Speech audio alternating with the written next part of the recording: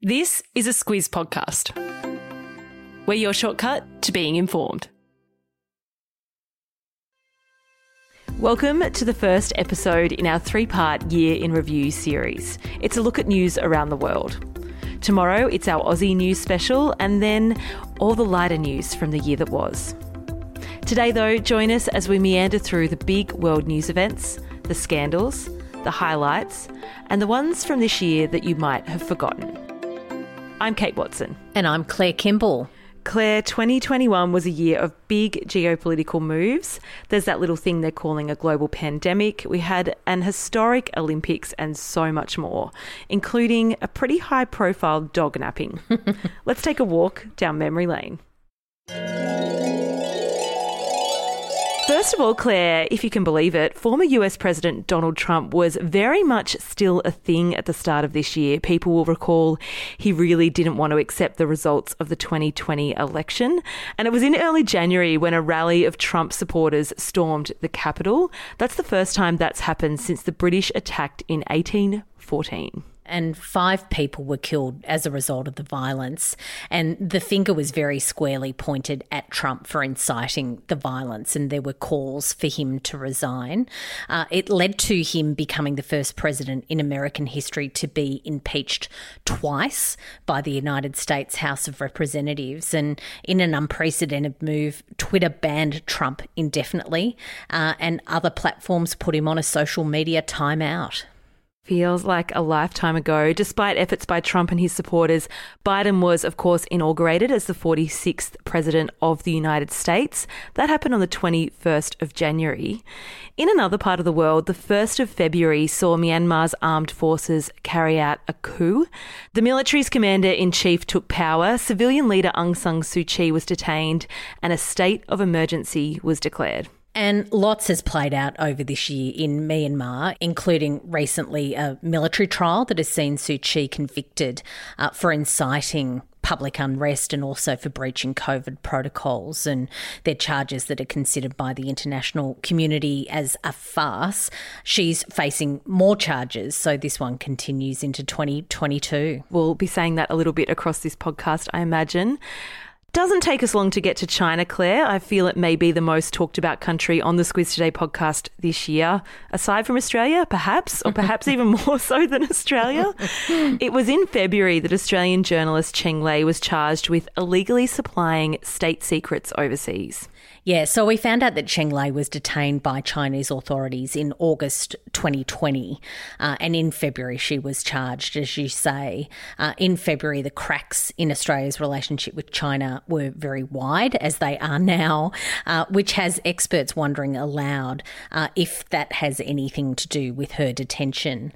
Both Cheng and Australian writer Dr. Yang Hengzheng remain in detention in China. He was charged with espionage, and what experts say is there's very little hope for their release while there's no goodwill between our nations. Yeah, that's a huge theme of 2021, not just for Australia, but for the world. So we will come back to China. But fast forward to March, and we started to hear that things in Afghanistan weren't going all that well. The Trump administration did a deal with the Taliban in February 2020 that would see US and allied troops leave the country. And then newly installed President Joe Biden set a deadline of the 11th of September to have all US troops out. That was on the 20th anniversary of the terror attacks on the United States. Yeah, that's right. And then in July, there was renewed concern about the security situation in Afghanistan. That was sparked as the Taliban made territorial gains across the north. Fighters defeated the US-backed Afghan government troops.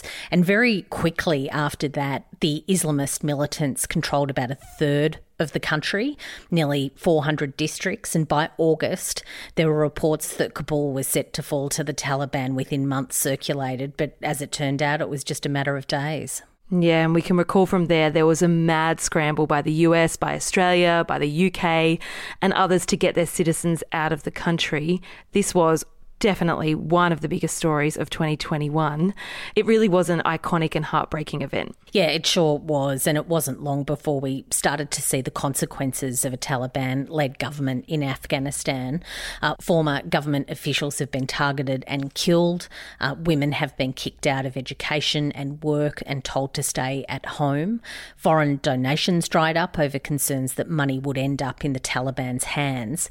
And the health system and economy, they're all kaput. There are fears about widespread starvation over the coming months, particularly during their winter. As we said, we're going to say this a lot, but something to look out for in 2022. This is all ongoing. Speaking of changing of governments and leadership, let's take a look at some of the key political moves in 2021. A really dramatic one happened in Haiti. President Jovenel Moïse was assassinated. Yeah, a change of leaders is a mild way of putting that one. He was assassinated, as you say. It was a blockbuster-worthy plot. He was killed in his home. He was Haiti's leader since 2017. And leading up to his murder, he faced protests demanding his resignation. So, as you can imagine, there are lots of theories about his killing. It's one of the poorest nations in the world, and Haiti is marred by corruption and widespread gang violence. It also had a devastating earthquake this year. What a mess. Yeah, it is a bit of a mess. It was more of a sedate transfer of power in Germany, though. Angela Merkel announced back in 2018 she wouldn't be running again as Chancellor. So this year, when the election was held in September, she was not on the ticket. Yeah, it's the real end of an era. She had been in politics for 30 years. She had been the leader of Germany for more than 16 years. Also in September, another big move happened. That was in Japan. Fumio Kishida became the country's 100th Prime Minister. After Yoshihide Suga quit just after a year in the top job. There was a lot of anger over pushing on with the Tokyo Olympic Games during a time of COVID, and also with an election coming up. Suga handed those reins to Kishida, who won that election. We'll get to the games in just a bit of a shining light of 2021. But just to round out elections, someone who ain't going anywhere is Russian President Vladimir Putin.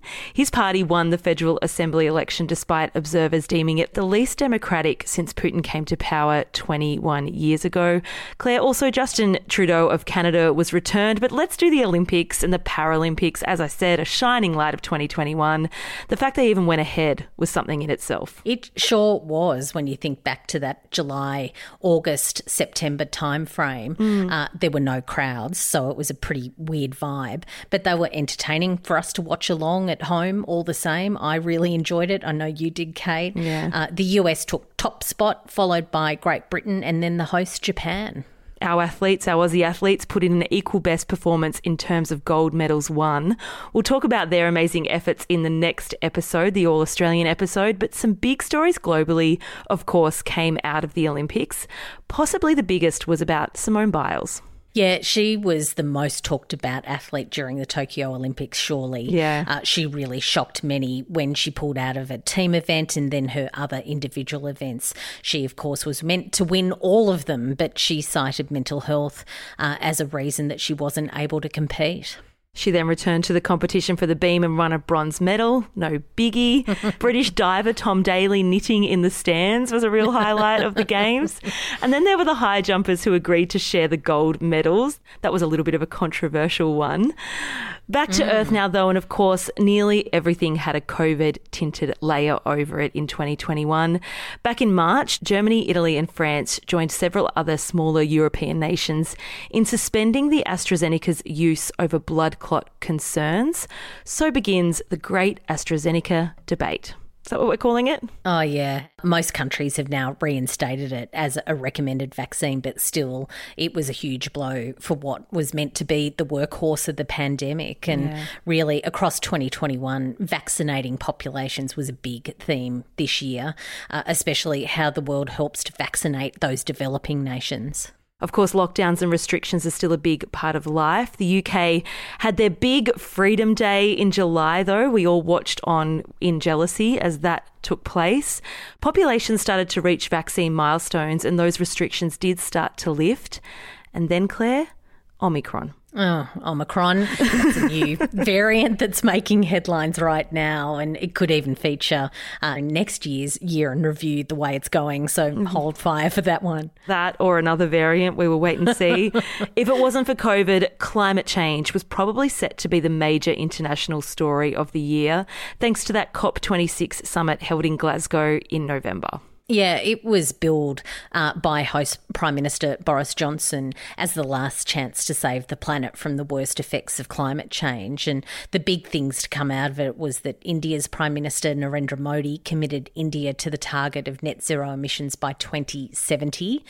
India, of course, is the world's fourth biggest emitter of carbon dioxide after China, the United States and the European Union. So it was something. It wasn't the 2050 that people wanted, but they did that. Also coming out of that summit, a commitment to end and reverse deforestation by 2030 and an agreement to limit methane emissions, which of course is another greenhouse gas. And more than 70 countries and 100 organisations have agreed to phase out coal-fired power.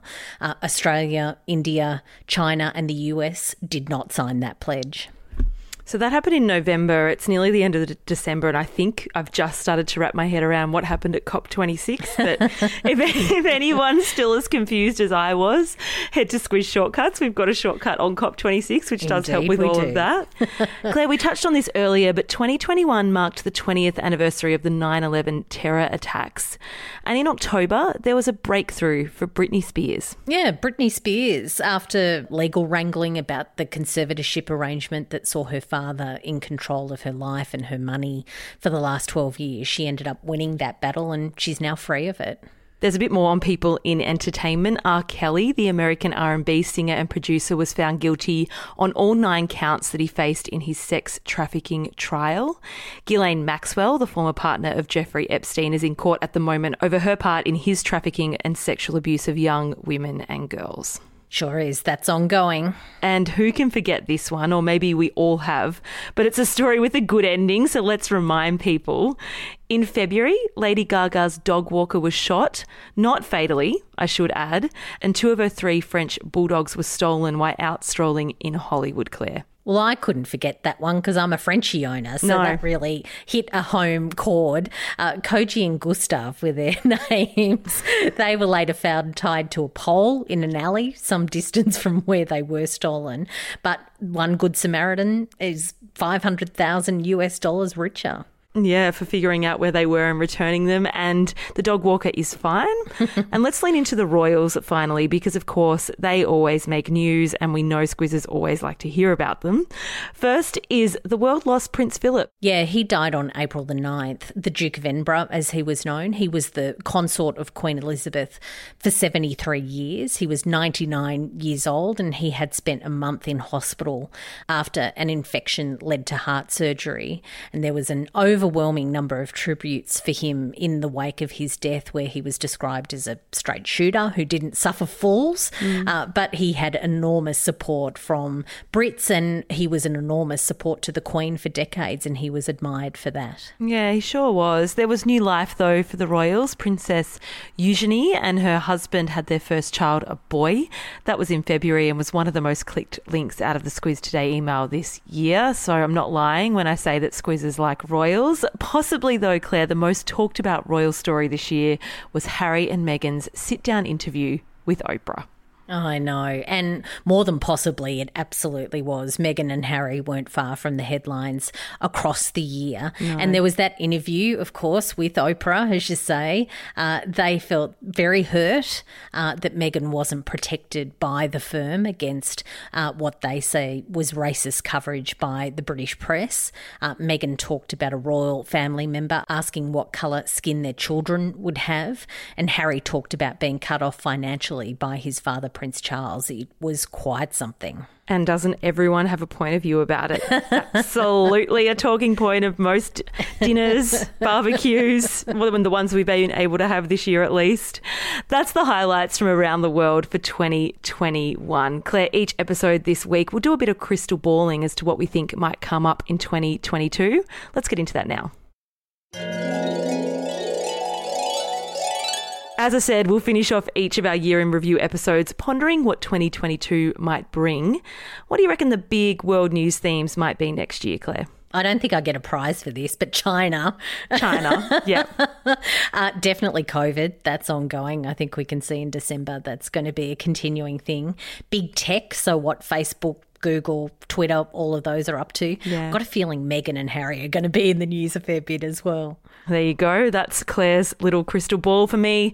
We haven't touched on it in this episode, but gee, there was a lot of talk about billionaires going to space in 2021, and I reckon that'll be another big story in 2022. The rise of space tourism. That's my pick. Yeah, good one. That's all for this episode. Tomorrow we'll whip through Aussie news, and then the final episode is all the lighter stuff from the year that was. If any of these stories piqued your interest and you want to know more, we have a Squiz shortcut that relates to pretty much all of them, Claire. We've been really pumping out the Squiz shortcuts this year. That's all from us until tomorrow's episode, where we go all Australian.